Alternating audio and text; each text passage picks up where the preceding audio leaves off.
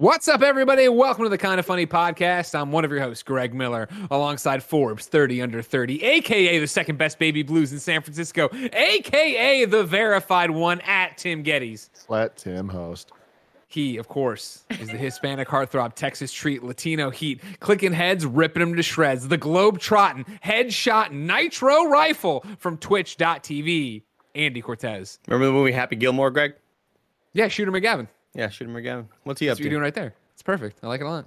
And then rounding out our quartet, of course, she is the host of my favorite podcast in the world, Death, Sex, and Money. And now the published author. Let's talk about hard things. It's Anna Sale. Hello, Anna.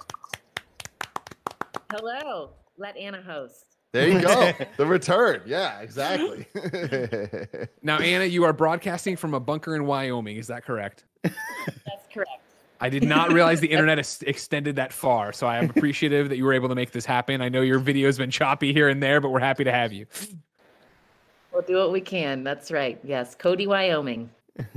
What's going on? What's going on? What's happening? Before we go too far into this, why are you all dressed up? You look so fancy. Oh yeah, well you might think I dressed up for Anna, but no, I've been doing a wine stream right before this with Snowbike Mike. So I'm 3/4 of a way through a bottle on my own down here. Holy I'm having a great time. Greg, Drinking I for thought two. We weren't Drinking going to for tell three. them. We weren't going to tell them. We were going to just have you like. I don't know if you saw it. Barrett was shirtless drinking beer during this stream, so we are coming in rare form, ready to talk to Anna. Well, welcome, Anna. She knew what she was signing up for. That is Anna, here's where I want to start with you. Here's where I want to start. Last time you came on the podcast, we did a one-on-one Game Over Greggy show in 2017, which is forever ago, a lifetime ago. But one of the things you and I talked about was, of course, you making this move from journalist to podcaster and how that felt. Because obviously you had been, gone to school, you had been out there doing political stuff, and then, through WNYC ended up doing Death, Sex, and Money. How does it feel now, 4 years later, Death, Sex, and Money has only gotten bigger, and then now you're writing a book? Like, how do you describe yourself at dinner parties now? It's like, I look at people like you all and I'm like, why only one platform? I need to stretch and try to do more. I mean, the thing that was writing a book, I found it quite hard. It's a lot harder than, The thing that's so wonderful about podcasting is you are creating moments, It's something that you prepare for, you think about ahead of time, but then once you're doing it, it's like this thing that you're making in the moment with the person you're interviewing, the people you're making it with. Writing is very lonesome, It was me and a blank page for a long time, and then me and a bunch of pages that needed to be revised for a long time. I tell you, it's the first thing I've ever made in my journalism career that I can hold in my hands because I never was a newspaper reporter. I was always radio, always making podcasts. It's pretty cool to have something to hold in your hands. Well, I have to imagine, yeah. And it's incredible that you did it. And what I love about it is that, and I don't know if, I'm sure you've obviously poured over this a million different times, but I don't know if anybody's told you how much it reads like Death, Sex, and Money. To the point that I was reading it obviously, but then I was like, oh man, I got to play this game for review, but it doesn't need my full attention. I got the audiobook off Audible, and it was so jarring to me to listen to you narrate your book, and you do the thing where you're like, it's like when I interviewed Todd T or whatever, and then where usually Todd would start talking, you would start quoting Todd, and I was like, oh, that's weird. That's not how the show usually feels, the vibe of it.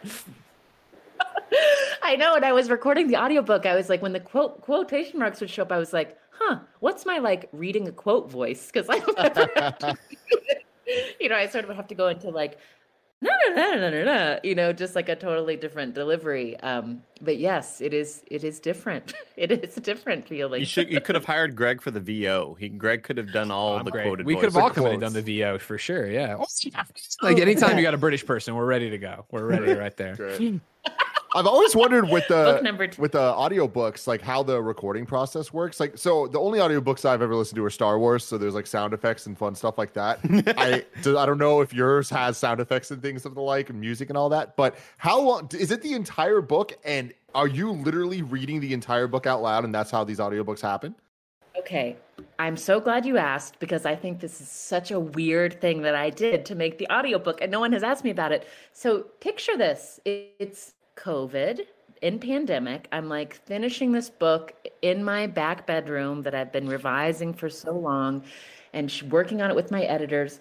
But the first time I read the whole thing all the way through, I go to a studio in Oakland and I'm sitting down, and the only people listening there's a sound engineer and there's a producer, and they're both guys I've just met. And my book has a lot of memoir that's about some pretty tender moments in my life, about the end of my first marriage, also about talking about sex with my husband, and and hard and I'm having things. periods, hard things, tender things. And I only hear these two dudes who I've just met, like they're my first audience as I read this out loud.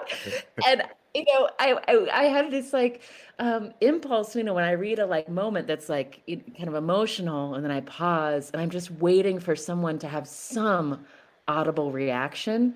And they're such professionals. All they do is they're like, back on page 45, you said which instead of what. And then and I'm just like, dudes, I'm bearing my soul to you.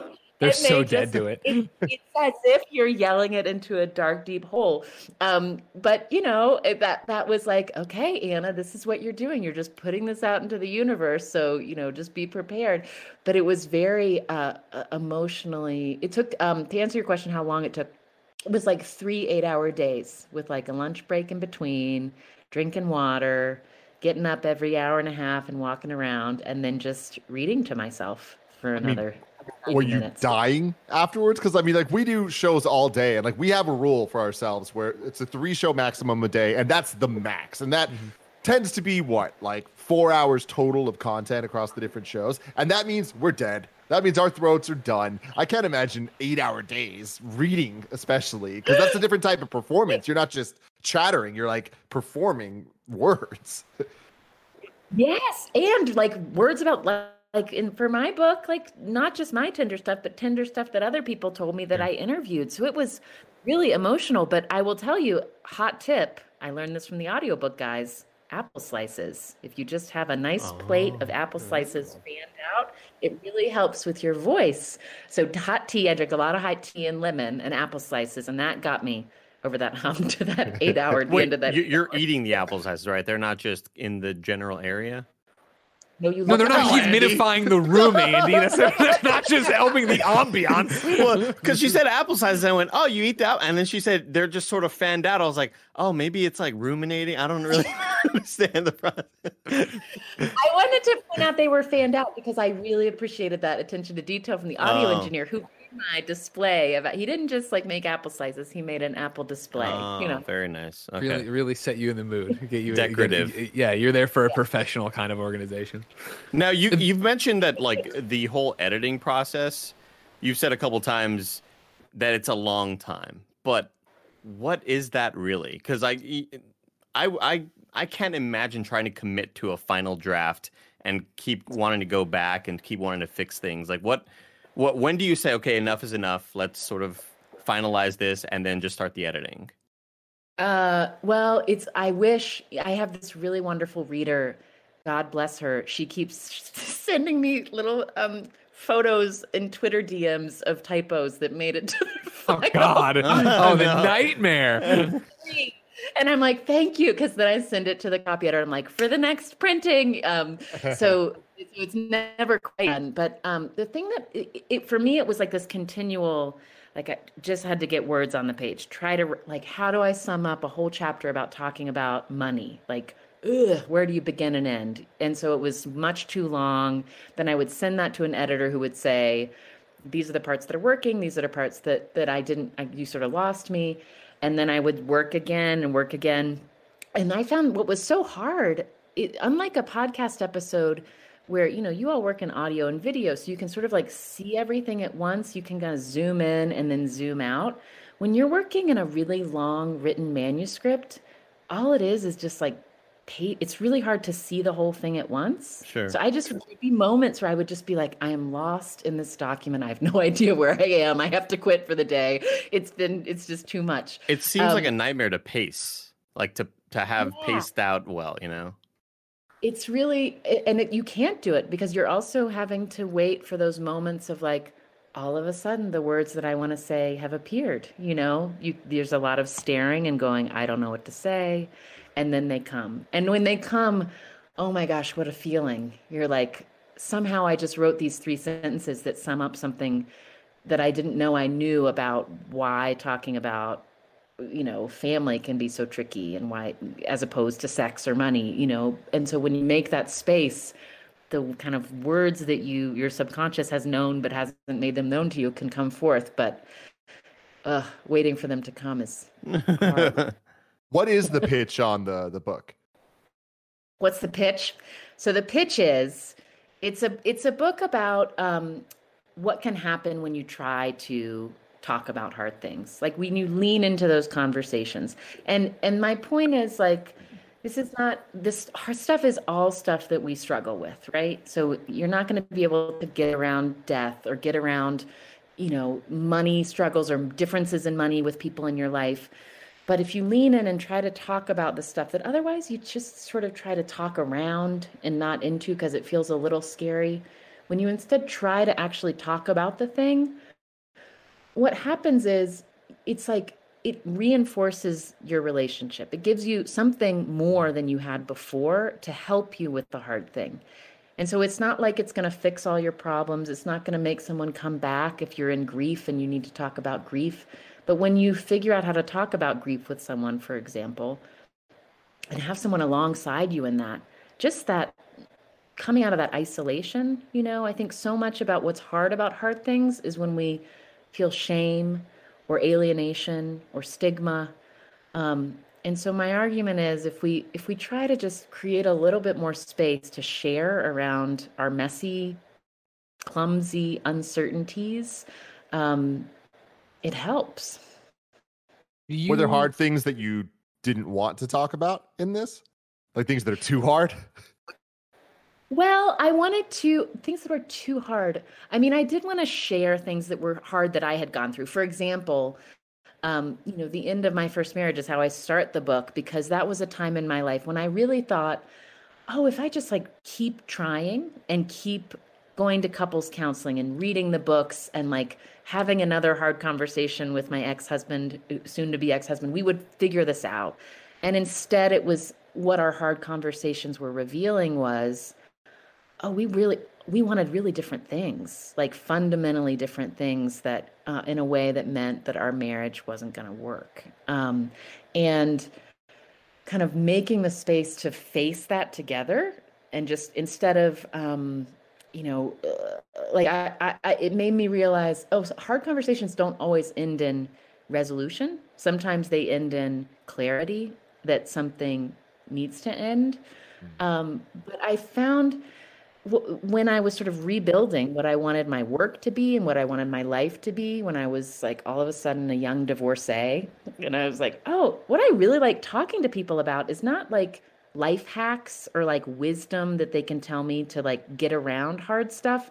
I want to talk to them about their own moments of uncertainty and transition, because it just reminded me like, oh, I'm not the only person on planet Earth whose life has fallen apart and who's had to rebuild. Like, in fact, all of our lives have fallen apart in different ways. And so that was sort of the beginning of it. But to answer your more specific question, like what's too hard, that's why I added the chapter about identity, because I wanted to really focus on, like, when I think right now in the conversations in my work and in my life where I have felt the most like I'm going out on a diving board that I'm not sure there's going to be enough water if I jump into the conversation. It's conversations about identity and difference and wanting to make sure that when I'm trying to be respectful and ask questions, that it's not coming off as this cloying othering or curiosity that's not like dignifying. So figuring out how to talk about difference among us and not immediately going to that space where I grew up, which was to be like, oh, to show that I respect you, I'm going to say like, I totally get you. I totally understand everything you're saying. In fact, talking about identity when you're talking across difference, there's a lot to be said for having a hard conversation where you say, oh, what you're describing is an experience I have never had, but I'm going to like listen and incorporate this into my worldview of how the world works. See, here's a question I have for you, right? You are very clear from the start of the book, right? Like, this isn't a self-help book. I'm not giving you like a toolbox and steps to go through and fix your life kind of thing. And then also in the book, you talk about how when you were growing up, one of the things you did, of course, was to this day, I think you say, keep, notebooks that have quotes in it or little things from songs or inspirations. And you talk about it when you were writing these as a kid, right? That you thought they would be your toolbox that you would go back to. Do you think, with the book out now and now that it's behind you and what you've created, do you look at this as the evolution of that notebook and the fact that, okay, cool, that isn't a real thing that could happen, of your first marriage would fail and you'd go back and go to page 13 and there'd be the perfect quote that sets you on your path? Is this the evolution of it? Because like the book isn't self-help, but it is all these examples of people and their personal stories and how they've, evolved their conversation and what that's done for their families or friends. Oh, I love that, Greg. I haven't thought of it in that way, but I really hope that that's what the book is. And for me and for the people who pick it up, like I don't know about you all, but when I've had moments where like all of a sudden my life is hard in a way that I didn't expect, like there's something really wonderful about like, say you're going through a breakup, when you would go to a bar with a bunch of people who'd also recently had breakups and you could just like share the breakup, just like wallow together and talk about how stuff is hard. Like, I hope that the book can kind of function as that in your life, that it's like this companion that's like, oh, I'm not the only one who's had this hard thing. I'm comforted by hearing how somebody else had their version of a hard thing. And I'm also like, this book is not self-help, but I also hope that seeing how other people sort of face something and then what the next steps they did after, like the very simple sentences that they came to, like saying things like, what I want has changed, or saying something like, let's talk, you talk, and I'm going to listen. If you in a family dynamic where you're trying to change what the relationship is, like, I do hope there are some very simple prompts that can be like, oh, this is the way I'm going to have that hard conversation. Sure.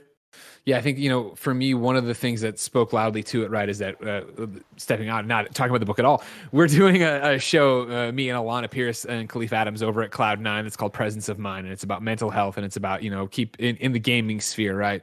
And we had a clinical psychologist on, and I asked them about, like, why is it that when you're sitting there wrestling with something, internalizing it, when you finally talk to somebody about it, it immediately feels like less of a burden, right? Even if there's no solution. And there's this example you give in the book, right, where when you know your marriage is over and you call your family, or your mom and dad, right, and you break down in these heaving sobs and they just keep saying, it's going to be okay, it's going to be okay. They actually have a better quote than that, but right now, for paraphrasing, it's going to be okay, right? And it was really nice. Yeah. And it's that thing of, I remember that so well as somebody else who got married super young, right? And that marriage failing, and where it was carrying it around and carrying it around and carrying it around, and then finally telling people and then breaking down while I told them. It was that thing of, okay, it's no longer there. And no question involving all that. But what I love about the book, and it not being self-help, but kind of being self-help, is one of the things you talked about on Twitter when somebody's like, I burned through it in a night and a half. I couldn't put it down. And you're like, that's great. I kind of thought it was going to be something that you hold on to. And that's what I love about it, is that you can pick it up now and read through all the different chapters, whether it's about death or about family or about et cetera, and read it now, but then come back to it when you're in that kind of situation. So even if you don't have someone to talk to, you have that kind of thing. Was that, like, where's the impetus of the book come from, I guess? Because obviously it comes from Death, Sex, and Money in some regard, because that becomes your career. And again, we're paraphrasing your entire life, by the way. If you didn't see the Game Over, Greggy, Anna, say, what is Death, Sex, and Money, I guess? And then how did the book come from that? Yeah, well, Death, Sex, and Money has been an interview show, a podcast that I've worked on with my team for 7 years, and it's been a show that came from that very idea, which was, let's talk about this stuff that we often don't talk about out loud in public, that there's not as much public conversation about. So In the beginnings of the show, it was very much, I was in that phase of rebuilding my life and trying to think of like what I wanted my life to be like. So I was just hungry for like any conversation about like, how do you do that? How did you do that? Tell me that story. Like, I just wanted to collect different models and just understanding how people were making their way through, particularly when they had a moment when of loss and moving through loss. And the show has developed in that's still like the DNA of it. But I think now it has kind of a larger mission of trying to model how to talk about this stuff in our own lives. Like maybe by listening to the show, you might find words for, oh, that's maybe how I feel about this thing. So maybe I should talk to this person in my life where we have this unspoken tension. And I've listened to that episode and it's given me a little bit more courage to try to have that hard conversation. And so the book was sort of like thinking about, people would ask me, how do you talk about hard? How do you get people to open up and talk about this sensitive stuff on a podcast? And I would say I would give an answer, but I didn't really know, it would be like, I ask open questions, or I tell people that this is a community where we're trying to help one another. And that's why we're sharing. But I didn't know, the tactics that you could share with someone to say, like, here's something you can try in your next conversation, Mm-hmm. So the book was me trying to sort that out. And also I wanted to really understand for myself, like, why should we have these hard conversations? If you're talking about death, if death is going to happen either way, like, why linger on it? Why talk to your dying relative about how they're feeling about their impending death? Is there a utility to that makes that conversation worth it? Because it's a hard, scary conversation to start. And my argument is yes. My argument is that's a way to sort of reach out and say, like, I want to acknowledge that you're not going to be with us forever, but I want to make sure I know what you want me to hear before you're gone. And I want to tell you what you mean to me. And the same thing with like money. It's a different thing. Money is hard to talk about because like, it's just such a big amorphous thing that we have no training whatsoever with how to talk about it amongst our friends or even with our partners that we make financial decisions with. And I wanted to say, like, here's why money is so hard to talk about. Because when you're talking about money, you're talking about your cultural values and how your family's raised you around, what you should do with resources. You're talking about your personality and how you feel about risk and how you feel about entrepreneurship and how you feel about sharing versus, saving for your own security. And you're also talking about, what should our grocery bill be? So you're talking about all these different things at once. And I wanted to tease that out and say, like, here's why talking about money is tough. If you recognize what all these layers in the conversation, it makes it easier because then you see, oh, this is what's going on here. We've just gotten tangled up in this question of like, maybe like, should we share money with your family members, your extended family, or should we not? Like, oh, how did you grow up around money? I grew up this way. I actually like the way you grew up around money more. Let's try that, that kind of thing. You have that great story in the book of the person who's talking about the fact that they go to give somebody in their family money, right? And they're like, all right, I'll pay you back. They're like, it's not a payback thing. Like, I'm only comfortable giving out money I know I won't get back. And I was like, that's a fascinating way to tackle it, because it does seem like when you're expecting someone to pay you back on a loan or they borrowed from you, that's where it always gets dicey, where you see them buy that outfit or that DVD or whatever, and you're like, could be my money. What are you doing? And like, I loved that idea. I thought that was an interesting takeaway from it. A fun story with that, actually, real quick, is a long time ago.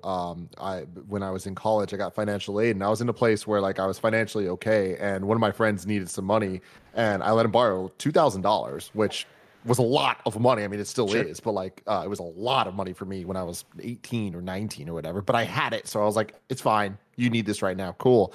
And I totally knew I might not ever get it back. Just knowing him, knowing his life and all the situation, I was like, it's probably I'm just doing this to support him.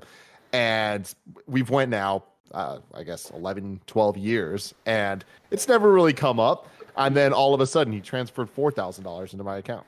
Oh. And I'm like, I didn't expect it. And I told him, I'm like, bro, no, like I'm paying this back. And he just insisted. And it's like, that's not the reason to do it, whatever. But I will say, like, that gesture more than the money itself, like really, really, really like connected with me. And I'm like, oh my God, like, I haven't thought about this. Legitimately, I haven't thought about this in 10 years, but you did to the point that now you're in a place to be able to pay it back. It's pretty cool stuff. And Tim, when you saw that transfer, like, did you say, "Hey, I just noticed this transfer from you. Should we talk about it?" Or did you like? What was it like? He actually texted me and he told me, he was like, "Hey man, I just sent you money. Can you check your account to make sure it's there?" And then that's when I checked. I'm like, "Whoa, what? Like, this is way too much." And then we had the conversation. I did call him and we then talked after that. And I really was like, "It's okay. Like all of it, it's okay. I'll give you it back." And he's like, "No. Like I need to do this."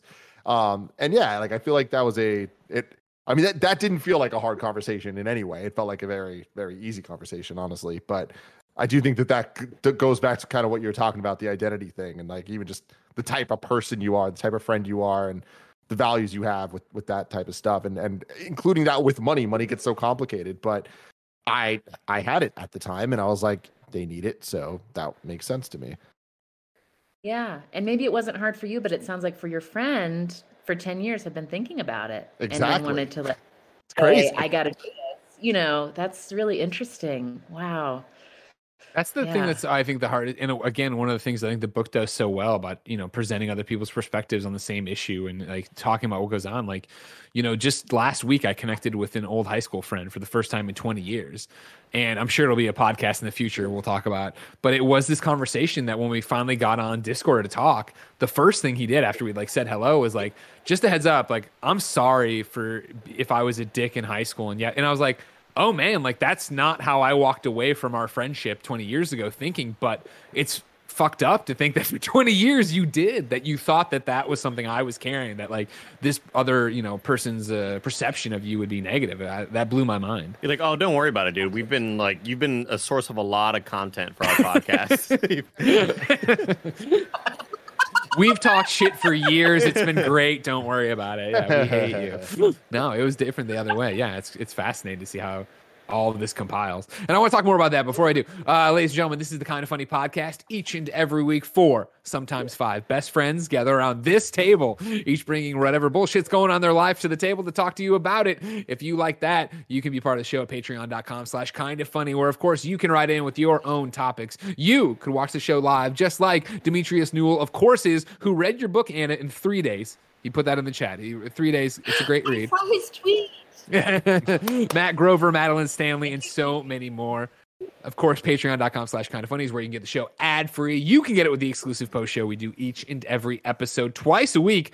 However, if you have no bucks to toss our way, it's no big deal. You can head over to youtube.com/kindoffunny, roosterteeth.com, and podcast services around the globe each and every week. I'm still getting back into the swing, Tim, of hitting the table. Oh, yeah. And when I have a long stem wineware in front of me, it's even harder. Yeah, throughout the conversation, just drinking the wine, it's like, oh, Greg. I'm having such a day. What a day. I saw Greg reach for the water, like just trying to sober up in any way possible. I'm shocked that I actually feel so good. You know what I mean? Because it was that thing of like, let's go. And it was me, Joey, and Snowbike Mike drinking wine. So things can get hairy out there, and then Barrett drinking beer shirtless. But I have done fine at pacing myself, and I'm in a great place to talk to Anna and everybody else. Then you go to those other places to get it for free. Of course, there are ads. There is no post show, but you still get a good time. Housekeeping for you, if you are watching this in the week it goes live on Friday on twitch.tv/kindoffunnygames, we will be streaming for the Palestine Children's Relief Foundation. You can go donate to this charity at kindoffunny.com/Palestine right now. We will be kicking off at 11 a.m. Pacific and going for who knows how long, but we will be there raising money for this great charity to help the civilians of Palestine. Thank you to our Patreon producers, Joshua Schroeder, Delaney Twinning, Julian the Gluten-Free Gamer, Steve Powers. Today we're brought to you by MeUndies, but I will tell you about that, you know what, right now. This episode is brought to you by MeUndies. I love MeUndies. I have loved them for years. Legitimately, almost everything I wear is MeUndies. I'm wearing a MeUndies shirt right now. Of course, I got the undies on. I got some MeUndies lounge shorts going on and some MeUndies socks. Why? Because of their soft micro-modal fabric. I love it so much. I want it all over my body, and that's what I do each and every day of my life. And guess what? MeUndies makes it easy to match too. You can match your bottom half to your better half or halves. Yes, you can match your your friends too. MeUndies helps you find matching pairs in the style and color or print of undies that's right for you and your boo, because who doesn't love a secret twinning moment? I know I do. Me and Gia do it all the time, whether it's us matching just the simple black or matching some fun bold prints like with little sushis all over it. Sushis? What's that plural? I don't know how that works. Doesn't matter. What does matter is you can get 15% off your first order and free shipping by going to MeUndies.com/morning. That's MeUndies.com/morning to get 15% off your first order and free shipping.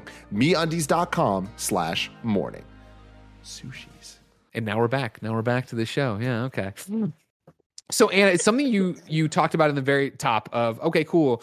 Like, you know, you go into this audio booth, you have two other guys out there who don't know you, and you start bearing your soul in all these things. On Death, Sex, and Money, you often talk about your own personal things. You relate that to your subject when you're interviewing them, talk to them. But it is rare to see you get as in depth as you get in this book with what's been going on in your life and your personal experiences.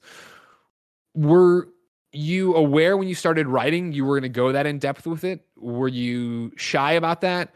And then back half of the question, I want to know what your husband Arthur thought about all that, because Arthur strikes me as the quiet one in the relationship who isn't out there bearing his soul to everyone who will listen. Meanwhile, you're like, let me tell you everything about this doctor appointment I had. I know. God bless Arthur, and really God bless like the partners of all podcasters everywhere, you know, who put up with like, Ain't it the care truth? about our lives. But let's see. So when I thought, I actually was sort of interested to write the memoir stuff. It's different from what I do on the show, but I wanted to really I think because when you're an interviewer, people, and I've like learned how to be a good interviewer. You know, I'm good at talking about hard things when I'm talking with strangers. And in my personal life, I am not as good. And I wanted to explore that gap. And I wanted to see what does happen to me when I'm in an argument with Arthur, you know, about something and we're trying to figure out who's right. And I'm having a hard time listening because I'm being reactive instead of really trying to understand where he's coming from. Because I think that's where hard conversations are hardest, when they're in the real world. So I wanted to explore that, and not just in my relationship with Arthur, but also, as you mentioned, I had a interesting doctor's appointment with my OBGYN, a male doctor, right after my first baby was born.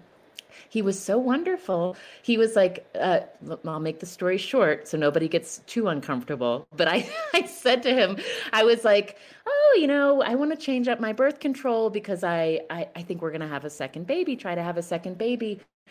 And then I made a joke, not that we've needed birth control that much, you know, because we're at home with an infant. And I thought I was just making a funny joke. And he was like, let's talk about that. What's going on? And I was like, oh. And he had just before mentioned that he listened to my podcast. So he knew that I was supposed to be a professional talker about hard things. So I was like, okay, Anna, you have to keep eye contact and you have to just say, little different when you have a baby in your bedroom all of a sudden. That changes the way that romance happens. And it opened up this really wonderful conversation where he was like, you know, that's totally natural, normal, happens to all couples, you know, after they become parents. But, you know, maybe just talk with your partner about that. Talk with Arthur about that, because I do know for second babies, if your patterns have changed and all of a sudden you're trying to get pregnant, it can create a lot of pressure if you haven't talked about just how are we relating to each other physically. And I thought that was so I loved that doctor. I thought he didn't have to do that. He could have been laughed at my bad joke and moved right on. And he instead was like, well, let's talk about this. This is this is totally normal, totally fine. Let's name it, give you some tools to go home and talk about it with your partner.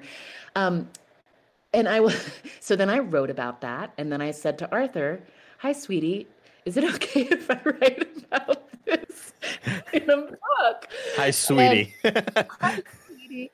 And to his credit, I mean, he didn't just edit the parts of the book that were about us. I mean, he's a very gifted writer and helped me with the whole thing, which I just feel so much gratitude for. But his attitude was if it's true, I don't feel it's okay to share it. I'm okay with it. Which is not everybody has to feel that way, but that was his kind of feeling. He's like, if you feel like sharing it, and if it's true, and if you think it'll be helpful for people to read it, then it's okay by me. Yeah, and I mean, let him know that I think he comes out like a champ in the book. And for me, it's because don't get me wrong, I've heard about this Arthur for a long time on Death, Sex, and Money. All right, we've had conversations off camera about him, but I've never been sure about him. But I found the story of you going to visit him that first time in Wyoming, and you guys go to that wedding, right? And he's like, I didn't realize it was the same weekend. You don't have to come. You come, and then you have that. He senses that you're having a moment. This is your first big thing after the divorce, your first time seeing a nuptial after the divorce. And that when you're walking, and he's like, I'm going to leave you, and you can come meet me at the car. And it was that thing of like, just to give you a moment of space to breathe. I was like, that is such a pro move. Like, that is such a cool move. I'm writing that one down. Like, so cool. Like, so cool. Because I was trying to be like all wrapped up and fine. I was like, no, I'm okay. And he's like, here's what's happening. You're going to go sit in those woods. It was outside, sit on a log just for a minute. And I'm going to go to the truck and you meet me there when you're ready. And it was just like, like not only was it, I needed to like have a little cry in the woods by myself just to like let it out. It also was this incredible like sign that this was somebody who I could be in a relationship with, and he could handle me having like feelings without them all being about him, that I didn't always have to think, how is he going to respond to this and then contort and manage so I didn't create something, and that was like, wow, such a blessing. And I needed it because we did get together, pretty quickly. I met him soon after my divorce, and I was like, I was on wobbly legs. I was not ready for prime time. And so it just created this way for us to like talk about what's going on with you, and for me to find my way back to being sort of courageous enough to be ready to commit. Yeah. Makes sense. Guys, do you have any questions about the book? Because I want to move the conversation into Kind of Funny podcast territory. If I had a question. I had a question about the editing process, just really quick. Were there ever any moments with the editor where they said, maybe you kind of lost me right here, Anna? And like, did you ever have the feeling of like, no, it's good? Like, I know what I'm talking about. You don't know anything, there. Editor. Yeah, like because I can imagine after lots of editing and after it seems like it can be a frustrating process. Were there any of those like? I think it's okay. I think it's fine. I mean, I think like some small things like word choice, I would get kind of connected to because I, like you say, Greg, like I have a voice, a way that I write on the podcast. Yeah. I have a way, like there's a sensibility. So stuff like that. But I will say, book editors, God bless them. They they are like babysitters. They have to deal with so many like feelings from authors and also deal with writing and also do a lot of pep talks. And for me, the most the most consistent conversation I had with my editors where they would say, you've told this story either about yourself or about someone else, and it's a beautiful story, and then it just ends, and you need to tell the reader what should they have learned from that story? Like, what is their way to make that particular story more broadly applicable? And that was where that's just something I haven't done on the podcast. On the podcast, I say, here's this story, the end, take it with you. and for the book, they were like, no, you can like step a little bit more into an expert role and say, here's how I want this to be helpful for you. Here's how, a few more paragraphs at the end of that story. And that was really hard for me because I just didn't have the confidence at first. But again, because they were great coaches and cheerleaders and pep talk givers, I got those sections in. The question I have, go for it, Greg. No, please. On some back end stuff, and this is just stuff I'm always super interested in. My fiance loves books, like reads so many books in a way that I can't even imagine how she goes through them so quickly. But I'm always asking her, and she's telling me about how books differ from the media that I typically consume, like movies and comic books and video games and etc. And something I always think is interesting is the value that the authors she loves put on pre-orders, in a way that we deal with it in the video game industry, and we understand like the economics of all of it and like the incentives of a GameStop, for example, trying to get you to pre-order XYZ for whatever reason, money, but like there's more than that. But with the book side of it, it's like it sounds like there's so many things in place where pre-orders are like the majority of the orders of the books, and like that's how you hit the lists and all that stuff. Yeah, I mean, it's so interesting to me. I mean, you probably know this from video games, but like, this is not my world. So I'm learning it as I'm writing this book and as this book is coming out. And I'm like, oh, this is all so interesting. Like, basically, book writing is such a like, it's just a casino, you know, because like it's hard to get a book to get a lot of attention, you know, and when you're one of those books that just catches, all of a sudden it's a huge success. But before it has caught or even had the opportunity to catch, there's so much sort of positioning where you've got to get like the bookstores excited about putting you in their window. And that is why it's not just pre-orders to get the orders in so you sell the books, but also to show the bookstores like this is a book that people are interested in. So you want to make sure you have it in your store. And so that kind of thing. So that's been really interesting to me. And the thing that is also very different, I think, from the media that we make and consume compared to books is holy runway, book writing and publishing. Like I think I locked the manuscript, very close to locked the manuscript right around Christmas time. And then I had these 5 months of like very, you know, maybe a little bit more copy editing that was happening and recording the audiobook. But otherwise it was just like lining up the book launch, and that's a lot of waiting. I really love finishing a podcast episode and putting it out into the world and immediately getting the feedback, sort of hearing what people think. Yeah, it's so interesting because the other thing I didn't know with books is it takes a while to consume. So like this book's only been out now 2 weeks. And so the first book, like people showing me that they were interested in the book was like holding the book in their hands. And now like 2 weeks in, I'm hearing from people who have finished it or who are like 2 chapters in, because it takes a time to read a book, you know? And so it's interesting that you can't just like get it that day, read the whole thing, you know. You maybe could, but and Demetrius got it done in 3 days. Give credit where credit's due. Good job, Dan. But you know, it's like this interesting. You're in someone's life for a little bit longer because it's the book that they pick up at the end of the day instead of a podcast episode that they listen to while they're cooking one meal the night you put it out. Yeah. Well, that's what's been interesting for me, you know, of switching over from reading it to listening to it while I was doing some work is the fact that we actually put it on in the house while we were getting the house ready for a get together over the weekend.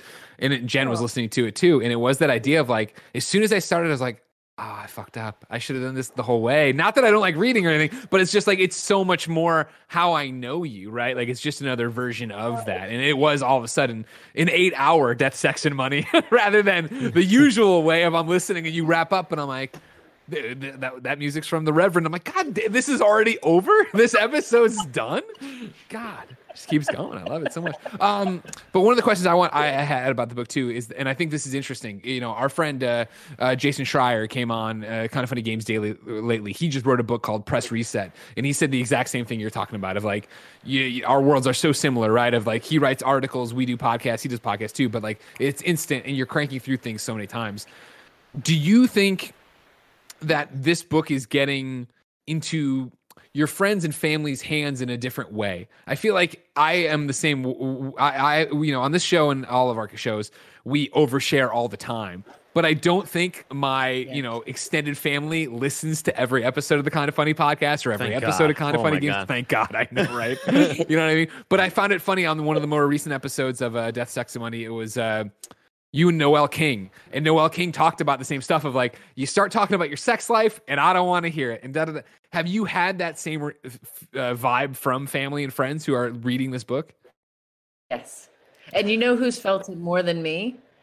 Arthur. He's like, oh, you know, he's had people, grad students or like work colleagues who are like, read Anna's book. And Arthur's like, oh, Lord. Right. What questions do you have? Yeah. He's got to tell everybody he knows, like, no, you like, don't talk. Like, I have one rule. Don't talk to me about it. Like, please buy the book, but don't tell me about the book. You know what I mean? That makes funny. Sense. That's a good rule. I will put it on to him. As the creator of this, do you have a preference if people consume it as an audiobook or as a book, or do you care either way? You know, I hadn't really thought about it. I sort of thought I always pictured it as a book because I'm not really an audiobook person, but what's been so cool is learning about how many people in my life are audiobook people, and it's made me want to be an audiobook person. Like I'm just like, oh, I could like consume so many more books if I were an audiobook person. Let me tell you, the Star Wars Heir to the Throne, fantastic audiobook. I'll start that. I mean, really, Tim, what people ought to do is they need to have one for their bookshelf, and then they also need to buy the audiobook so that they can experience both. And then maybe also buy a book for every person in their life that they want to have a hard conversation with. While we're here, this is worth a shout out too. Yeah, if you remember, I tweeted about this that you sent me an advance copy, and I was so thankful. But then I forgot that I pre-ordered it, so I got the hardcover in. And what I did with that hardcover is I sent it off to Emmett Watkins Jr., who is a Kind of Funny best friend, but more importantly, blew my mind when I throw out recommendations about stuff all the time of like, listen to this, read this, watch that, whatever. And when I was listening, or when he tweeted that he was on Death, Sex, and Money when you guys were doing like your Black Lives Matter stuff, he wrote in and you read his thing, and he talks about Kind of Funny and Spawn on Me and Blessing, and I was like, I listened to it while I was doing dishes like I always do, and I was like, this is mind-boggling. So I was so happy to send him my extra book. That's so cool. I'm so glad Emmett has it in his hands. That's great. And then let's get a question. Sorry, go ahead. No, please, Anna, go. Oh, I was going to say the other person on Twitter who was a Kind of Funny super fan, whose wife was a Death, Sex, and Money super fan, and finding out about the book from you, he got the book in his wife's hands. There's more crossover than you think. You know what I mean? There's more crossover than you think. People love podcasts. Timothy Geddes from kindoffunny.com. Before you get into the Patreon stuff, the last question I have about this audiobook versus book thing, do they both count as the same sale? Like, whatever numbers to get on the charts, to get on all those like things that matter, like do audiobooks count as books? Tim's gonna want to sell a book now. Greg, get ready, dude. Get ready. What if we write down the podcast? I will tell you all of I think the book industry is so interesting, and the business, because it's like, how does this all work? So from what I can tell from the numbers that I see, it's all sort of counted differently. There's like hardcover, there's ebook, there's audiobook, but it's like some ways they're counted as all, one big number, and then they're also broken apart, and people measure them in different ways. Yeah. Good to know. Fascinating. Tim's thinking how to game the system on whatever. Yeah, Tim's gonna take the last podcast and just have it all like text to speech or speech to text. Well, I remember when Kevin Smith did that. He took his blogs and put them into a book, and I'm like, this is cheating, but I bought the book. I love it. I love it. This is a question for the panel, of course, but we'll start with Anna. Grant Burton writes into patreon.com/kindoffunny, just like you can, and says, what do you want to be remembered for? Anna, your entire life centers around death in some regards, or at least every other week, it seems. What do you want to be remembered for when it's all said and done? This podcast, right? You all are bringing it. Oh, there's more. Don't worry about it. They knew you were coming. They loaded it up with serious topics today. It's like this podcast is kind of part of it. It's like I want to be remembered for both in my work and in my personal life. For being someone that was a good companion, helped make life easier, richer. Sure. So that's a really broad answer, but you know what that question makes me think about is I asked that very question, those same words, to Bill Withers, the musician. Like Lean on Me, and he, in the very first episode of Death, Sex, and Money, I said, what do you want to be remembered for? And he laughed and he said, I know what I'm going to be remembered for. It's those songs that I get the most checks for. He was like, I know what, based on royalty statements, I know what I'm going to be remembered for. And we've of course lost him last year. But then he went on to say, like, he just wishes people remember that he said, I could have done better, but I did all right. And I just that's sort of the attitude I have. It's like I added something and I just tried my very best. Hell yeah, that's a great answer. Yeah, I think it's similar to mine, right? My whole thing, I think, is especially with what Kind of Funny is and the best friends and everything we talk about.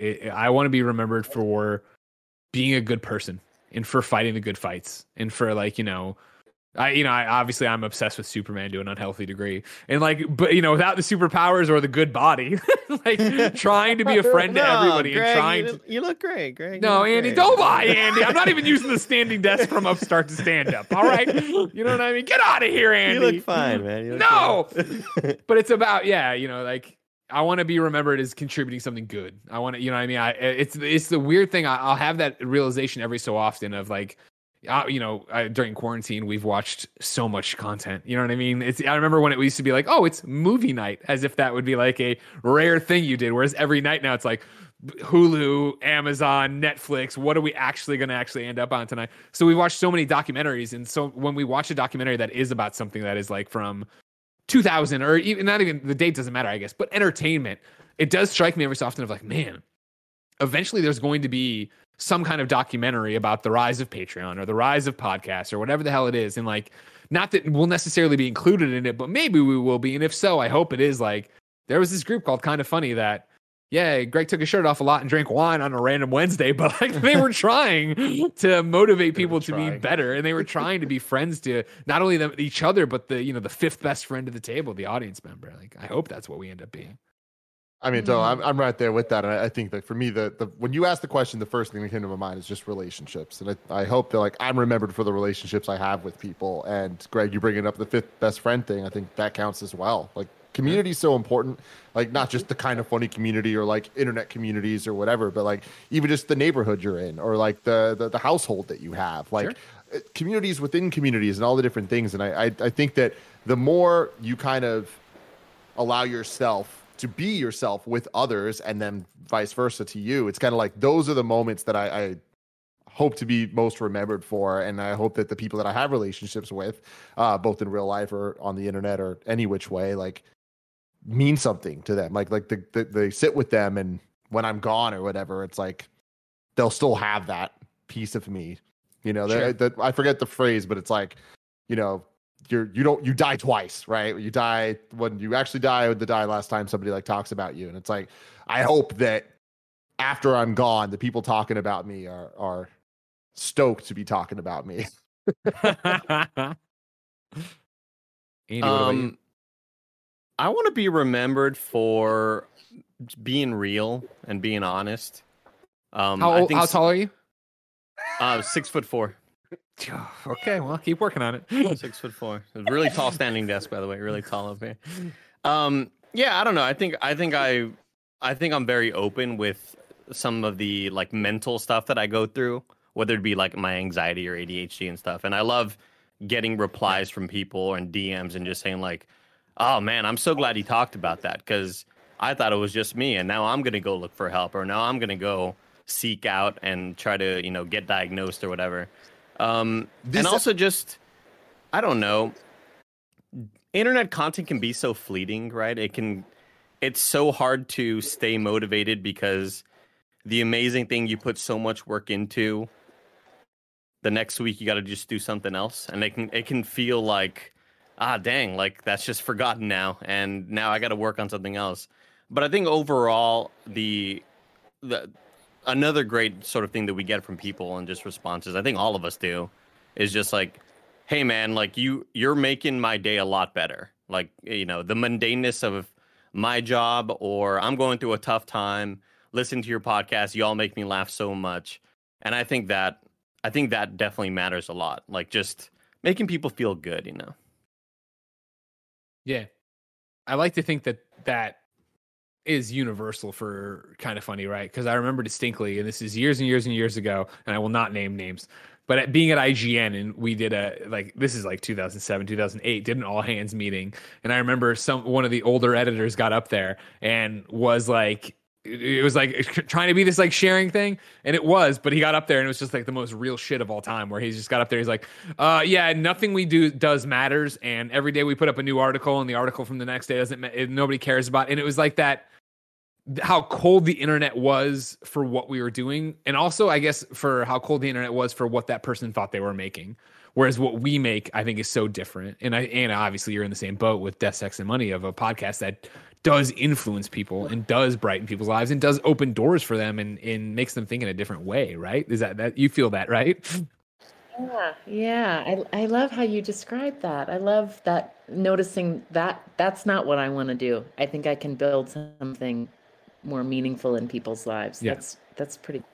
Yeah, and I think, I'm lucky enough to have been doing this for so long that I get to already see that. And don't get me wrong, it makes me feel incredibly old when so many people come up. I started listening to you in junior high, and I just graduated college, and now I'm like, oh God, you know what I mean? But like, stop. It's nice to know we already do it. And like now, the one that devastates me every time somebody says it, and it's such a raw nerve and new emotion, but is like, I'll say something or do something or have a private message with somebody or help somebody, and they're like, "You're gonna be a great dad." And I'm like, oh, fuck. You know what I mean? I'm like, shit, I didn't ever thought about that. Of like, again, what we do so much with this podcast and learning from our experiences and our failures, the things we've learned over time, I hope is in some way, not being a parent to you, but showing like, hey, this is maturing and this is growing and this is changing and enriching somebody else's life. So we'll see. Greg, I want to tell you, I sent an email to someone yesterday with some tips, a little advice. They were asking me a question. And then they responded and said, "You're such a mom." And I wrote back and I said, "Just so you know, I'm taking that as a 100% compliment." Well, that was the thing about it, where it's like, this is for everybody. If you want an Inception weird full circle idea for everybody who's listening or watching this, whenever we go and do a Kind of Funny meet and greet, whenever we go and meet fans at an event, whenever we throw a Kind of Funny live, whenever we're just at E3 and you stop me and want a photo and yet whatever, 9 times out of 10, somebody will usually go, "I don't know what to say," or "I feel like I know you." And I'm always like, "Oh, you do. You listen to the podcast. You do all this stuff, blah, blah." That is me with Anna, where I feel like Anna and I are best friends, but then I have to remember Anna and I have hung out once. We've exchanged the occasional DM or whatever, but like, no, I listen to her podcast quite a bit. And so that's the same thing of like, oh, right. Like that, it's there, but it's not, but it's there. But it is that same idea of what you're talking about of like, enriching somebody's life and making these things happen. Yeah. Oh. And that's why it was weird. Like, when I thought it was awesome in the episode you guys just did about, your friend who doesn't know if she wants to be a mom. What was her name? Yeah. Avery. Yeah. Avery. And you were like, she pulled up at 1 second. You're like, no, be unflinching. What do you think of me as a mom? And she's like, basic. And you're like, I am basic, but I don't feel basic. And I was like, damn, this is like such a thing of like, if I like that, because I had that brief moment of like listening to your or reading the book, but I think it was actually when I was still reading it, and you started getting into like the sex stuff and this thing, and I was like, damn, yeah, okay. Anna's like, there's the moment where again, I'm spoiling it. I don't mean to put you on blast, but Arthur gets out of bed and you're like, I get to have sex with that, and I'm like, all right, this is Anna, who I think of as a mom, right? But like, obviously, a mom doesn't mean you're not sexy, and doesn't mean you don't have sex. Moms have sex. That's how it happens. Multitude. Yes, every mom contains multitudes. Put that on a shirt. Oh yeah, I mean, and that's again, that's my own. I think it's my relationship with you through the podcast of what I know you as, right? But then to have a more behind the scenes conversation with you via the book, not in real life, but like of that evolving, because it's the same thing of like. I think of, my wife, Jen, being pregnant right now, 20 weeks tomorrow, right? And it's like, when we brought her on the podcast a couple weeks ago and had her as the guest, it was, that like we had made the agreement, and not like a spoken agreement, but we both knew that like throughout this pregnancy, no matter what, we're not pulling punches when we talk about it. And so like when I think it was Tim or whatever was like, so what's been happening? And Jen's like, my tits are huge. It was like, that's where we're at, and that's what we'll talk about. And we're going to talk about the rest of the changes her body is going through. Let's talk about those tits. Let's hear it. Yeah. You know what I mean? And it's like, that's what it's all about, is that it is like this kaleidoscope, and it isn't like you're just a mom. You're just this thing. You're just that person. Yeah. I'm so excited for that experience for you, Greg. It's going to be wow. What a journey. It is, yeah. It's more real every day. And that's the thing, when it all started, it was that idea of like, man, 9 months is such a long time. And so now being even 20 weeks in and being like, oh my God, that has flown by. Dude, and then to be like, it's going to be October before we know it, and all these different things and all these different milestones. And it's so much like work schedule I know from the video game industry of like, all right, cool, you finished E3, but then there's Comic-Con, but in between that there's this event, so there's always the next release, next thing to do. And so every doctor's appointment, every meeting, every whatever is the next thing to do. And like every so often I'll do that thing where, you know, I'll catch that glimpse and be like, oh my God, like you're so much bigger. Like, you know what I mean? Jen's baby bump. And as it continues to go and like the conversations we continue to have, and then it's that idea of like, yeah, like come October, it's a brave new world. And I don't know what's on the other side of it. Dude, what tips do you have for me, Anna? I was going to say all bets are off in the pandemic, Greg. Like time means nothing, dude. We are 10 days away from June. It was like, it was New Year's Day a couple of fucking days ago in my mind. Like it just happened. It's so weird, dude. Like when you said 9 months is a long time, I immediately just like rolled my eyes. No shot, dude. It is so short, especially right now. Yeah. I mean, my only main tip about thinking about the emotions of pregnancy is I think there's so much emphasis on like the due date or when the baby comes. Yeah. And like, just remember the baby comes and then the baby is going to still be just going to keep being with you. It's going to keep changing. So this idea, I was really comforted by remembering like, oh, I don't need to actually have the crib totally figured out because the baby is going to be sleeping in a bassinet for the first like 3 months, for example. You know, like the baby, the way that what you have to be prepared for is going to change, and you have time to like really the first few months of a baby being born. It's kind of a lump. It's a lump that cries. Oh yeah, it doesn't do anything, right? It doesn't do anything else. I've heard so much. We're reading all the books, and this idea of the fourth trimester of like, theoretically, this baby should stay in 3 more months, but because the way we've evolved, it can't. So it comes out and doesn't do anything. So funny. I love it. Okay, great. Strap it to our chests, play video games. I got it. I can do that. Don't worry about that. God, I can't wait for this, Andy. I like, my gosh, dude. Like, Greg, hats off to all parents out there because, you know, you're talking about, you know, Anna, you mentioned like, oh, I don't need to do about the crib right now, right? We can think about that later and have that be something we push off. For me, it's like, gosh, if I want to get this TV mounted, but like, what if I'm forced to move out of here in a couple of months? I don't know. Like that's how my brain works. I'd just be way too paranoid. Tim, I would have if I were becoming a parent in month 1, I would have clothes for like year 4. Yeah, like that's exactly. Just like, I'm just like, just in case, you never know what's going to happen with this You're baby. super prepared for like the wrong things. You're not prepared at all for the things that you need now. Totally. Oh, I mean, you're preaching to the choir. I have right behind me over here, like the Ghostbusters Ecto 1 that's like ages 3 and up. But I'm like, send it to me, Hasbro. I will sit on it. Give me all those little tiny chokeable pieces, please. Oh, I can't wait for it because when the kid's here and he's like, you know what I mean, like, oh, that's a cool toy, and I'm like, take it down. It's all anything the light touches, play with. I don't care. Go with it. Let's go. Oh man. Let's dial it back from childbirth. And I should have asked you that. I forget. When is your heart? You had a heart out at one point. What time is your heart out?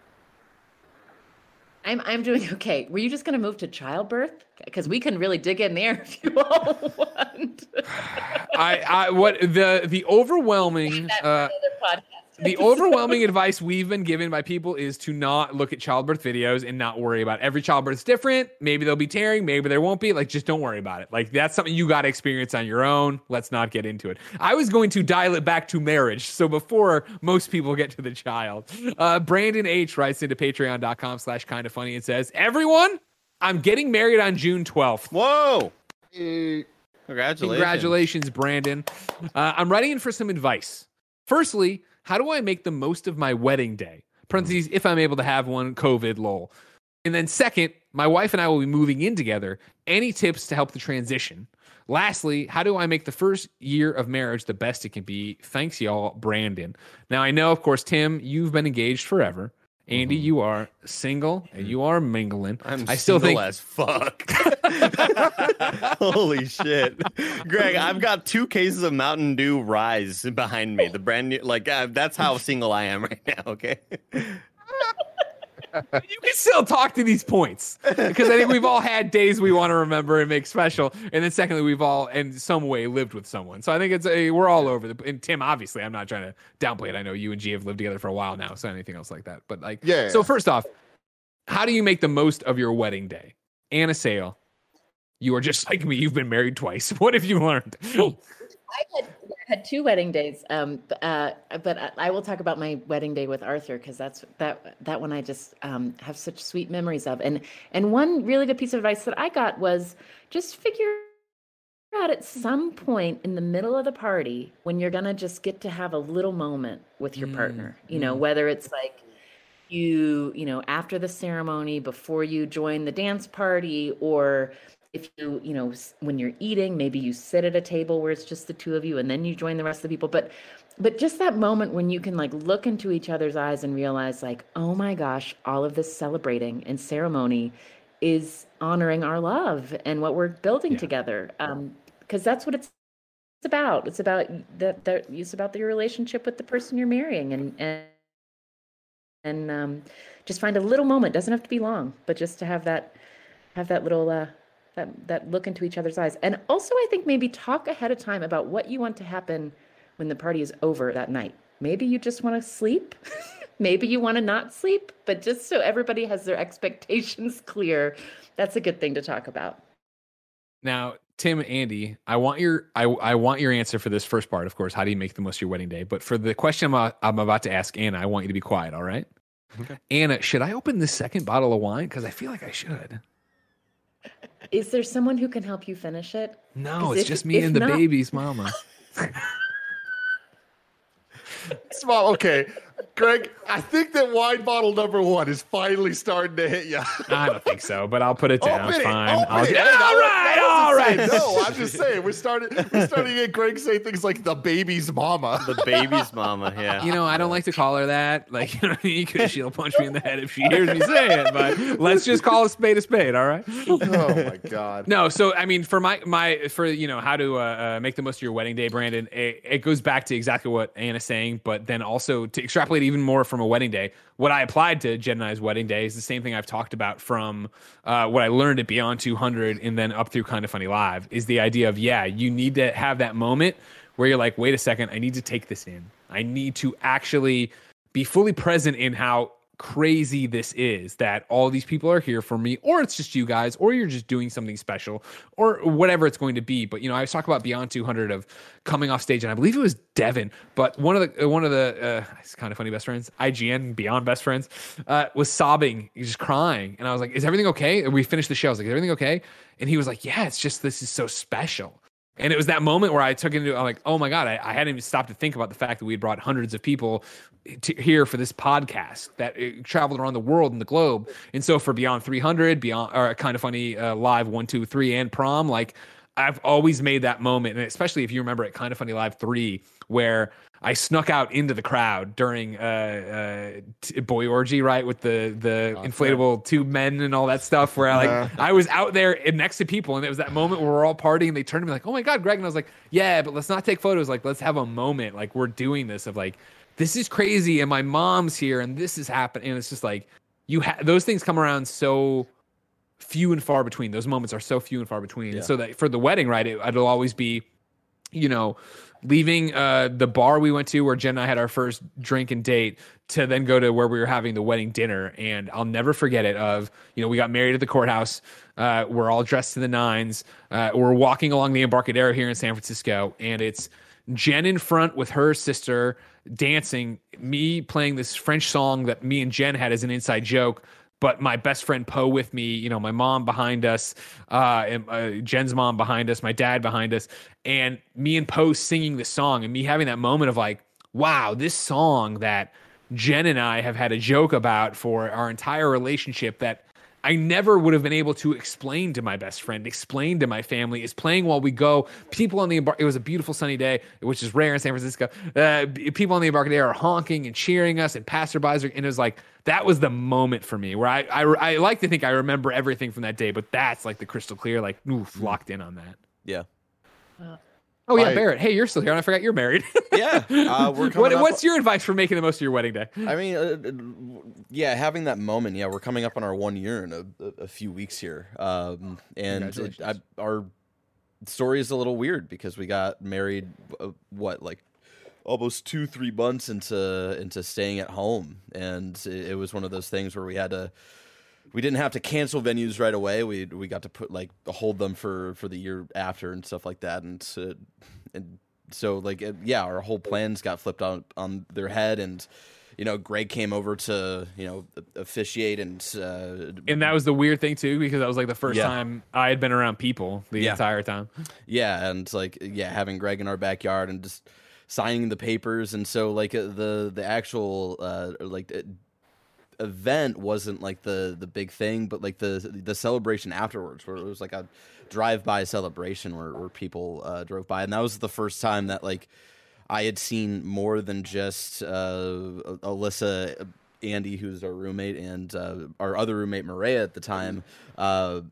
For a few months, it was the first time seeing like friends and loved ones, and it was just like that weird moment where like everybody at the from the office had like weirdly, for the most part, had weirdly come at like the same time, and like seeing everybody like that was a moment where like even Andy came outside with his like cute little button-up shirt and his little. It was tie. adorable. It was so seeing Andy in a button-up shirt. I was in the car and I just looked over to it. I'm like, I love this. I've seen him wear this shirt 3 times total like in his life. That moment was special. Alyssa being a school teacher and having her kids and family show up like that. That was adorable. Yeah, that was really cute.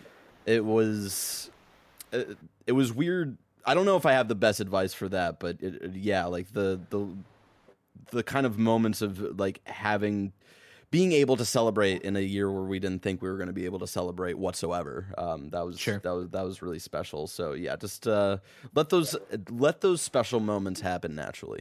That's what I'll say. My advice is get a video team, get a good video team, and you can't be the video team, like period. And I mean this so much, is you need people that know what they're doing, that are just going to be doing it. They're recording it all. You're just having your moments though. Have your moments, let them happen. Everything you guys said is absolutely true, where it's like, don't worry about all that stuff. And it's hard to say don't worry, but you need to just trust in the people, because they're going to get the footage, and then there's going to be a video or multiple videos that you'll be able to look at the rest of your life, and it'll take you back. And every single time you can notice something different. And I can apply this to any major moment I've had in my life. Haven't had my wedding yet, but I've had many friends' weddings that either I was a part of or some I wasn't a part of. But I know how important those videos are to all of them. And even some of my friends who have since had divorces still go back to look at their video. And it's not necessarily even like to reminisce and be nostalgic about their relationship, but it's just about the day and the kind of like the other people around it and the other moments that happened around the wedding itself. And I just think that, especially in the world we're in now, where you have a phone in your pocket at all times and video is easy to do. Anybody can do it. And it's, you see concerts and everyone's just holding their phone up. It's not that. I'm talking about get a professional team. It's so important to let the moments happen, where not everything has to be filmed with the with everybody feeling like an active participant to make this a big video project, but have it be recorded, because these are memories that you don't need to just have as memories. They can actually be memories you get to go back to. The technology is there. Andy. That's good. Oh, that's good advice, Susanna. Okay. I cut her off. I'm sorry. Mm-hmm. There's a delay.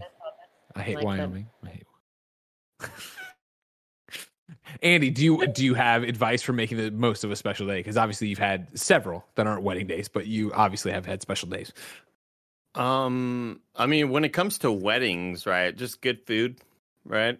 Oh yeah. Maybe something with shrimp. Big fan of shrimp. Like, especially if I'm going to be. You want to invite wedding, Andy to get shrimp yeah. for sure. If you want me to get there, it's going to be tough to get me there. I got a lot of stuff happening that day, but yeah, get some shrimp. Andy was forced to be at our wedding day because we lived together. Yeah, we had pretty good food that night, Andy. I just kind of like walked out. And I was like, "Hey, Barrett, you and Alyssa need food?" And they're like, "Yeah, we're gonna get this." I was like, "All right, cool, I'll get you that." And that's what happened. Much appreciated. With that though, Andy. Sorry, just real quick to cut you off there, because talking about the food stuff, like I was saying, like the don't worry about it when it comes to video stuff. Food and all that, you need not worry about it. You need to not worry about other people's opinion on your wedding, because there's a complex of weddings. There's an industry of these things that just things have to happen a certain way. And something that happens every single time is the bride and the groom do the tasting of the dinner, and then they come back and tell everyone, "Oh my God, the food's so good. It's going to be so good." The food is never good at weddings. It never will be good. I don't care if you get it catered from your favorite place or if it's just whatever. It's bulk ordering of food. It's just not going to work out. It's okay. It's okay. People are going to talk shit. People are going to have their own private little gossip circles. Let them do that. Let them have that. Or don't feed the fuckers. That's what I'm saying. Bring your own food. Tim. BYOF. Hey, Tim, I'm just saying, for our original plan for our wedding, we were going to order Ike sandwiches, man. That's dope. Guess what, Barrett? Wouldn't have been good. Wouldn't have been good. They would have been soggy. They would have not been the Ike's experience that we know and expect. Yeah, I'm just being real. I just expect a lot of Doritos bags. Like make sure you roll them up so they don't get soggy, Greg. You got to be careful with that. Big part of it, yeah. The last wedding we went to before COVID times was in New Jersey, and it was my friend Sean and Val's, and they went like it's that thing of what you're talking about, right? Like I feel like main courses are so hard to nail at weddings, but they went ape for the appetizers. So it was just like station after station after station of, sliders, and then they had Chinese, and then it was like every color of the rainbow of food. So it wasn't even necessarily how great the food was. I remember it being good, but it was more the holy crap, they have a fondue fountain and this cheese fountain. And it was like the spectacle of how much stuff they had. I feel like that's a big part of it. Like a golden razzle dazzle, Tim, as they say. Razzle dazzle. You gotta razzle, you gotta dazzle. And then the last thing, since I'm venting about weddings, and this is my moment to get these thoughts out. Get them out. If you have a bridal party, which many weddings do, right? And it's the reception time, and then there's a thing where the MC comes out and announces like, and now it's the best friend, and now it's the this, and now it's the that. And they come out and they do these like weird dances. Okay, if you were practicing the dance for the first time 1 minute before you come out, just don't do the dance. Just don't do it. Have a plan or just come out. That's all I'm saying. I want some pomp and some circumstance, but they need to be planned out, okay? Sorry, Andy, what were you going to say? I don't even remember, Tim. You nailed it. Did great. Anna, you're a West Virginia girl. You came out to Stanford. When you got married young, was your first wedding the traditional by the books wedding, and was your second wedding not? No, they were both pretty. It's funny. I had pretty like traditional weddings both times. Like I had Episcopal ministers. One, Jim Lewis married me the first time, and Maury married me the second. What's Maury's last name? I'm blanking on it. But pretty traditional. That worked for me. I like the traditional, but I feel we did have the dancing. The dancing was pretty great. My second wedding. I feel prouder of that dance floor, and it went on longer. So I feel like the like ceremony to the dancing was more important in the second wedding, which I think is a good lesson learned. More dancing. Sure, that makes sense. Yeah, because I always think of like my first wedding, we were flat broke and we were kids in Missouri, and it was such a like it was the cookie cutter experience of every other wedding we had ever been up to at that point of like having the hotel ballroom and stuff, and like my wedding to Jen obviously is such a different thing because originally the idea was we are getting married to get her to the United States to make sure we can start our lives together. We'll do a real thing down the line. And again, that same moment I talk about of like, walking the Embarcadero, that's when I think we both realized of like, oh shit, this was the real thing. Like we keep talking about that we're going to go to Montreal and do something, yada, yada. That quickly became at 5 years, at 5 year anniversary, we'll go throw a celebration in Montreal. We'll go do that. But that is already going to be next year, and we're going to have a newborn, and we'll see what that actually nets out to be. Life, man. Life, Tim. It keeps coming at you no matter what you want. For Brandon, though, for them moving in, any tips for the transition? Tim, we'll start with you. Oh, for moving in? I mean, communicate as much as possible. Honesty and communication is the key to any relationship. Can't say it enough. And when it comes to living together, that is more true than ever. Like there's certain things you just need to kind of say. Like don't let things go unwritten. Don't let things go unsaid. Like if you are the type of person that gets really, really annoyed by a pile of clothes, a small pile of clothes next to a bed, let that be known, because then it's like, okay, cool. That little thing that the other person didn't think was that big of a deal, they'll stop doing it. And it could be anything like that, but it's like that stuff adds up, and that's what's going to create a lot of problems. And it doesn't all need to be negative things. It could just be like, I like things this way. And it's like, okay, cool. Anna, what do you have? I actually think if I was surprised the first time I lived with a romantic partner, it was a 1-bedroom apartment. And I can remember being like, oh my gosh, you're always here. Privacy.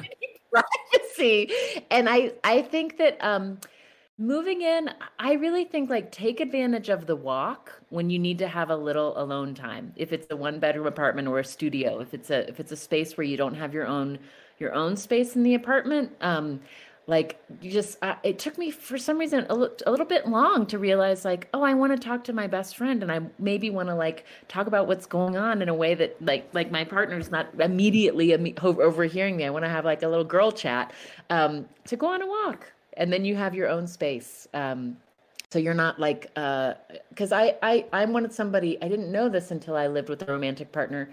I like having my own kind of space to do some things by myself. So figuring that out and then figuring out how to communicate that and how to accommodate that is a big thing. For sure. Yeah, I was going to say, I was kind of mirror that exact same thing. As somebody who was often at an ex-girlfriend's apartment, just like semi-living there, right? If you need space or if they need space, that's not an indictment on you or them. Yep. Like if they are frustrated with work and they are just kind of having a day and you try to go up and comfort, or they try to come up and comfort you, if you're maybe you're frustrated from your day's work or whatever, and you feel kind of pissy about it, and maybe they feel kind of pissy about it as well, just know, oh, it's not me, it's them. Let me back away and I'll let you do your thing. And then whenever you're ready to talk, I'm down. But yeah, like giving them space is not it's not a you thing. It's they're just sort of dealing with some shit and they need to kind of, breathe it out and let the day kind of relax and then they'll be fine. So I would say that as well. Because that's one thing that I am if you're like me, you are completely paranoid all the time. And if somebody talks to you or treats you a certain way, you go, oh, what did I do to fuck this up? I said something probably. I must have messed something up. They're probably mad at me for something. But really, it's like, no, they just need a break. And don't feel bad about that. Andy, that's a callback to when Arthur told me to just go in the woods and cry. He was like, you need a little space. That's true. Sometimes you just need to say, you take your time. I can tell you need a moment. You take your time. Yeah. And that's such a huge part of being in a relationship, let alone living together, where I think, all of this is true. And Andy hits it and Anna's story makes sense of like, I can't tell you how many times that it is that thing with Jen and I, even where it's like, oh, one of us is in a mood. And your first reaction, I think, especially when I was younger, would have been, oh, it's something I did. Oh my God, you know what I mean? When in reality, it's like, this right now. How can I fix this right now? Exactly. Yeah. And it's like, guess what? You can't fix it. This isn't your fight. You need to be there for that person, but being there can be being across the couch or being in a separate room or, playing a video game while they do whatever they need to and they'll come to you with it, or vice versa for however it is. And for me, I think, Brandon's last question of, how do I make the first year of marriage the best it can be?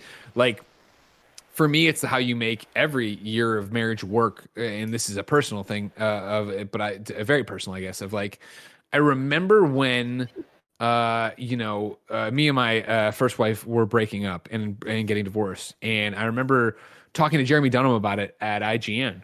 And he was like, oh my God, dude, I'm so sorry. And I'm like, it's okay.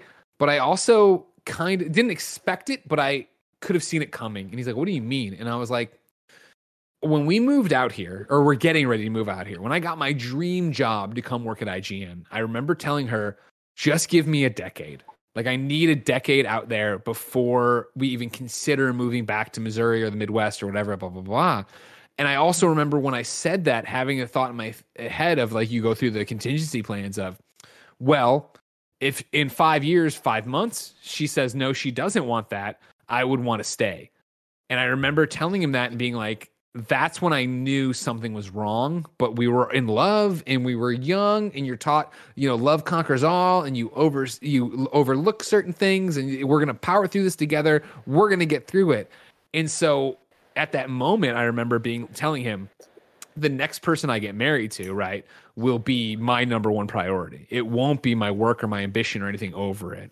And, that took until I met Jen and we fell in love, where I was like, oh, okay, my job on this earth is to make you as happy as possible because your job on this earth is to make me as happy as possible. It's not a one-sided thing. It is a true partnership. We are working together to make a family and a life and all these different things together, which feeds off of each other. And so, like, for me, to Brandon, how do you make your first year of marriage the best it can be? It's to never lose sight of that. Because obviously there's days where Jen wants me to bring the laundry down, or she's exhausted and pregnant, and make lunch, and it's like, well, I'm in the middle of, but it's like, well, no, go stop. To a Van Gogh exhibit, The Van Gogh exhibit sounded cool. I was stoked for it, and then we got there, and I was like, this is a ripoff. This sucks. But that's a story for a different time of the interactive Van Gogh exhibit at SF. Tim rolling his eyes. He knows what I'm talking about. Oh, I do. Yeah. I want to have this conversation on looking at 300 people's butts while I sit on the floor. I'm like, sucks. Anyways, I digress about the Van Gogh playing exhibit. A video game right now. I know, right? I could be doing anything, getting a trophy. But that's what it comes down to, of like taking care of your partner. For me personally. Anna, does that work out for you? You're the expert, even though this isn't a self-help book. Let's talk about hard things.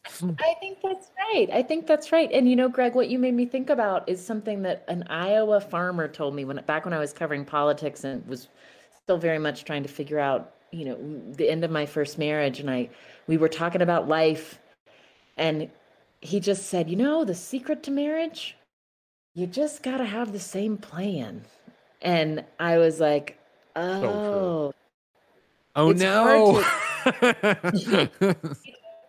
Sometimes you don't have, your plans change, and like, how do you keep building that together? But like, the whole thing with marriage is like, how do we both keep trying to make sure that we're moving in the same direction, and growing in this, and there's going to be for sure change and growth, but like, what is this that we're building together? And I think, Greg, to go back to the baby's mama, like, that's something really incredible that happens when you all of a sudden have kids together. You're like, holy, look what we are building together. This is pretty cool. Yeah. And it's funny too, of not to keep ruining your books because people should buy it and read it. But there was one in here, right, about I'm gonna screw this entire story up. But it was the family where the mother realized she was a lesbian, and she was like, I want to end this marriage, and they had a daughter together. And this is not for you, Anna. This is for every podcast Kind of Funny listener. I always talk about Gone Home, where when I beat the video game Gone Home for the first time, I immediately went and hugged my girlfriend at the time. When I listened to that this weekend while I was playing games, I'm playing Assassin's Creed Odyssey. I'm killing Greek gods or whatever. I'm having a great time. And I'm listening to this story. And when you tell, but it's the quotes from the mom of how after they sat the daughter down and they told her that they were breaking up, the dad asked the mom to leave and talk to the daughter alone. That was for me, and she has the quote in the book, right, of like, I still to this day don't know what he said to her. To me, that was such an emotional backbreaker of the entire book, where don't get me wrong, I have no doubt that Jen and I are going to be together till one of us dies. But if something went wrong and changed and stuff, like, I would never. She's going to kill you. Yeah, of course. I would never, ever do that to her or our child or whatever. And like, that was such that's the most heartbreaking moment for me in the book personally. And that's, you talk about your uncle dying in front of you. And I'm like, that was the one where I was like, I'm devastated by this moment of it. And I couldn't get over it, of like, again, what love means, of like, what being in this kind of relationship means, of like, I would never, no matter how it would possibly end, do that to her. This is a weird diatribe, but you understand what I'm saying. We're together forever. Everything's great. Love and love, love. But like, man, that part of the book hurt me. Yeah. That was a really sad moment. Let me tell you all that Ellen, who's the character in that book, she and her wife, Sue, they are they're my Facebook friends, and I have never seen more happy lovebirds like on the planet. So, they got through it. Ellen got through it. That transition was really tough for her, but it's something she needed to do. And her relationship with her daughter was fantastic. And again, like, to what we're talking about from the very beginning of the show and what we're trying to do with Kind of Funny and yada, yada, yada, of like empathy for each other and sharing experiences and stuff like that, right? And it's a similar thing of what I got out of the video game Gone Home, which is a story about a girl coming out and realizing she's a lesbian. It was the same thing here of like, all right, Ellen gets out of this relationship and everything's great, but then her mother, her family, right, still won't accept her wife and won't let her wife come visit. And I was like, oh my God, like, can this poor woman not get a break in any of these situations and stuff? But again, it gives you a glimpse into a world you never know. And it's the same thing from the family chapter, right? Of God, I'm so bad with names. I apologize to everybody who's in this book who aren't listening to this podcast. But the daughter whose mom has dementia, and she starts coming back, and her stepfather, who she never got along with, and he had these weird rules about her shoes, and she hit his suspenders and all this stuff. Like, this has got to be such a trip for you. I'm bringing out these like random facts of these things that are like your life and all this work. But like, you know, when she has dementia and they have to come back and they have to find common ground together, it's like, wow, what a powerful story that's so timely for, you know, this world and family and nation ripped apart by Fox News and Trump and all these other things. Yeah, Pam and George. The secret to what helped them relate to one another is he turned off Fox News and they watched Family Feud together. Mm-hmm. So Family Feud. The irony. That's what solved the feud. Family feud. Yeah, family must feud to be brought back together. Anna. We Yes, know sir. we have to do a post show still. I forget if you can say or not. It doesn't matter either way. So before we go, one more time, tell everybody about your book. Where can they get it? Who are you? Where can they find you? Oh, okay. Let's talk about hard things. You can get it wherever you buy books. I prefer if you buy it from your local bookstore, just to keep those businesses going the way they've had a hard time this last year and a half. Where you can buy it. You can buy the book from your local bookstore, and then wherever you buy audiobooks, also buy that, since Greg has talked about what a wonderful companion they are to one another. And then my show is Death, Sex, and Money, which I make with the whole Death, Sex, and Money team. And you can find that wherever you listen to podcasts or at deathsexmoney.org.